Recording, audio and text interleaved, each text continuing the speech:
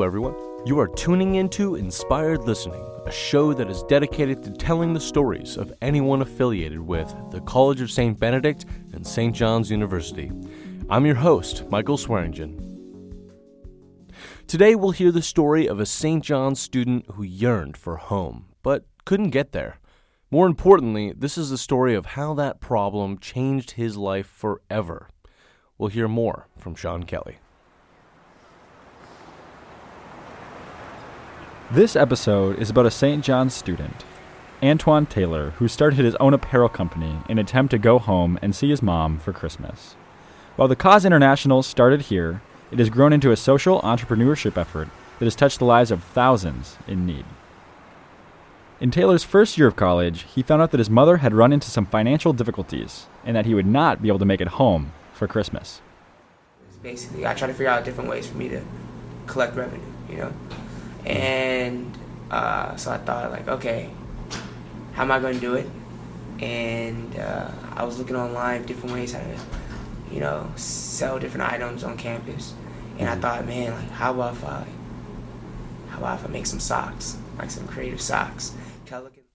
Taylor's creative socks were an immediate success. He was expecting to sell around 50 pairs, but in the end, he was able to sell 512 of them in the first week. Taylor was able to make it home for Christmas, but he didn't give the project much more thought. When Taylor's peers kept approaching him asking when the next line of socks were going to come out, he began to revisit the idea. In the fall of his junior year, Taylor decided to make apparel for the St. John's homecoming football game. The shirts and tank tops that he sold for this game did so well that the mission of his new company, the Cause International, started to take form. Taylor started to give back.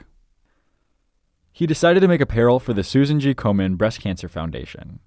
After selling different breast cancer socks and shirts, he donated $800 of the proceeds. Taylor reflected on this experience with his friend and soon-to-be business partner, Abdi Fatah Musi. They decided they wanted to take their philanthropy in a different direction. Instead of donating to already existing nonprofits and organizations, they would do the giving themselves. Different items, we should actually give back to those that are in need. We should give back to the people. We shouldn't have different foundations do it. Why not us? Why can't we do it? And I feel like once you do it, you just don't donate money. You donate your time. You donate your words. And I feel like if you donate your words, man, that goes miles. With a newly ignited drive, Taylor and Musi set their eyes on a new project. After generating more profit from Christmas-themed items, they ventured to the Morgan Park Boys and Girls Club in the south side of Chicago. While in Chicago, the Cause International staff threw a Christmas party for the children and donated $3,000 of books and toys.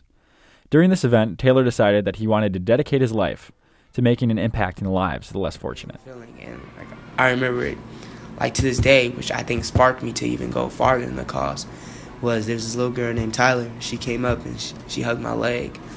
I'm small, so she was 6 years old. She actually was really small.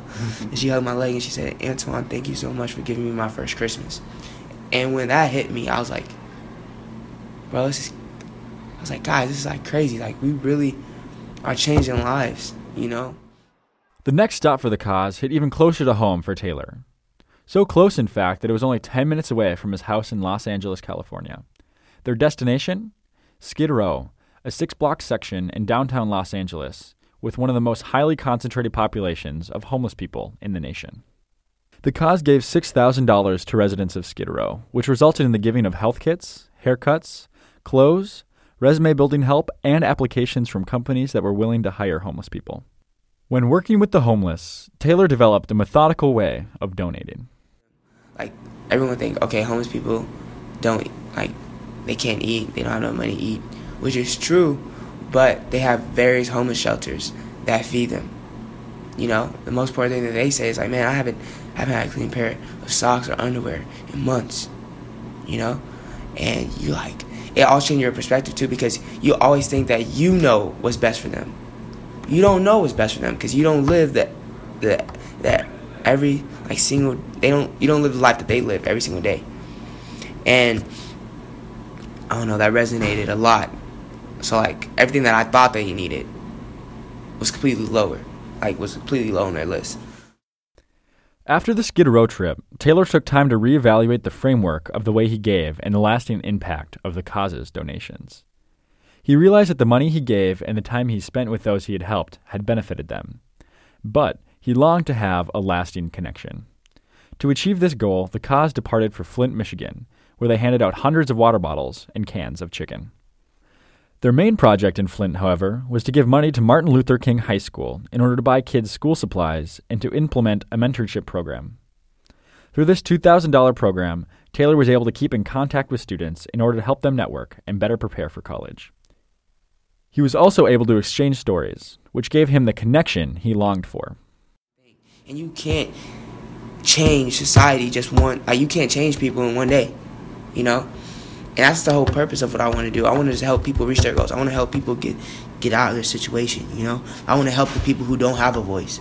So then I realized, okay, Antoine, whenever you give back, we need to figure out how you're going to have a connection with them at all times, or connection to as many people who want to be connected to.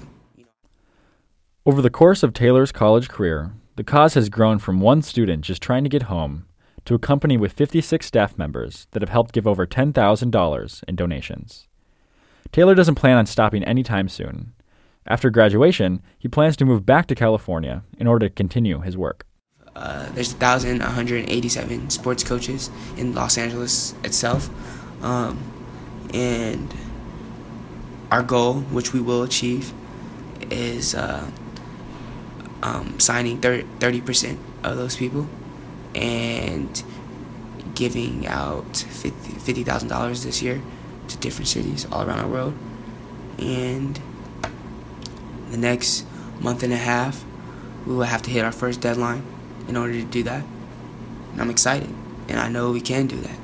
It's just hard work. But anything achieving, you're going to have to put in the time. And I'm ready to put in that time. And I'm ready to make a change. In looking towards the future, Taylor sets high expectations of himself and his team. But he says that he has great confidence that the cause will prosper. And nothing can stop us, We have a goal to change how our world thinks. We have a goal of doing something different. What 18 to 22-year-olds in our nation doing different things like this? And if you do, please, I'm trying to connect with them so we can continue to build off that and continue to make a difference. You just heard from Sean Kelly on Inspired Listening. You can download the podcast on iPhone and SoundCloud. Until next time. Introductory music written and produced by Nicholas Swearingen.